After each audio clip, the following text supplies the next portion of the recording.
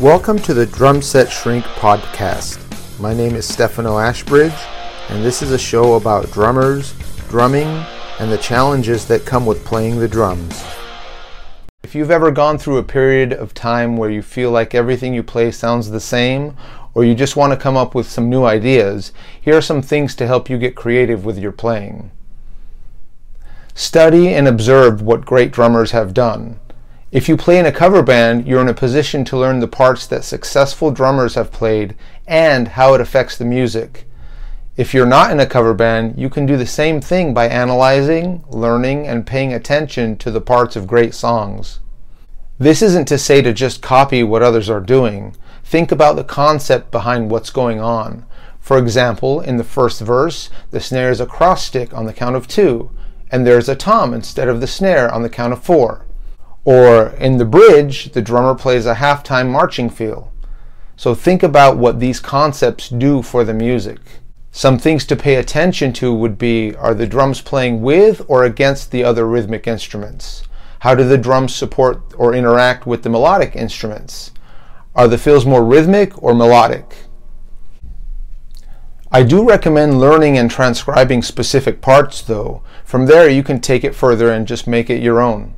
Study what other instruments are doing. The drums are primarily a rhythmic instrument, but you can get some inspiration by analyzing the melodies and phrasing of the melodic instruments in songs.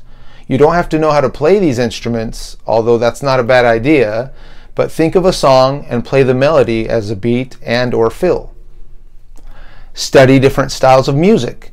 You can get some fresh ideas about the things that I mentioned previously by analyzing music in different genres. For example, if you're primarily a rock drummer, studying jazz can give you ideas as to how to interact with other musicians. You can even get ideas from different periods of the same genre.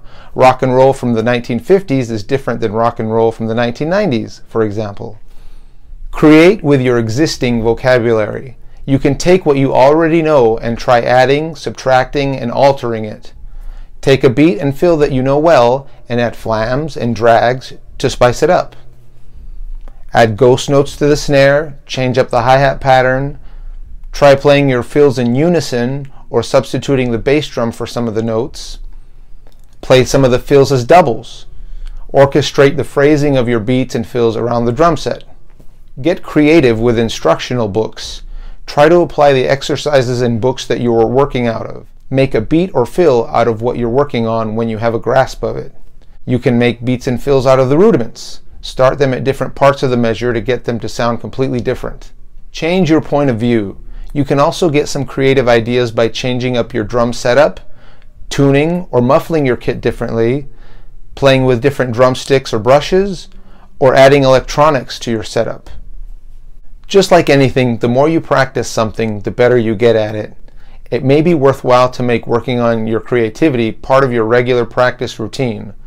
I recommend recording what you come up with to see how it sounds, and more importantly, think about how and where you would use these things appropriately. I hope this helps.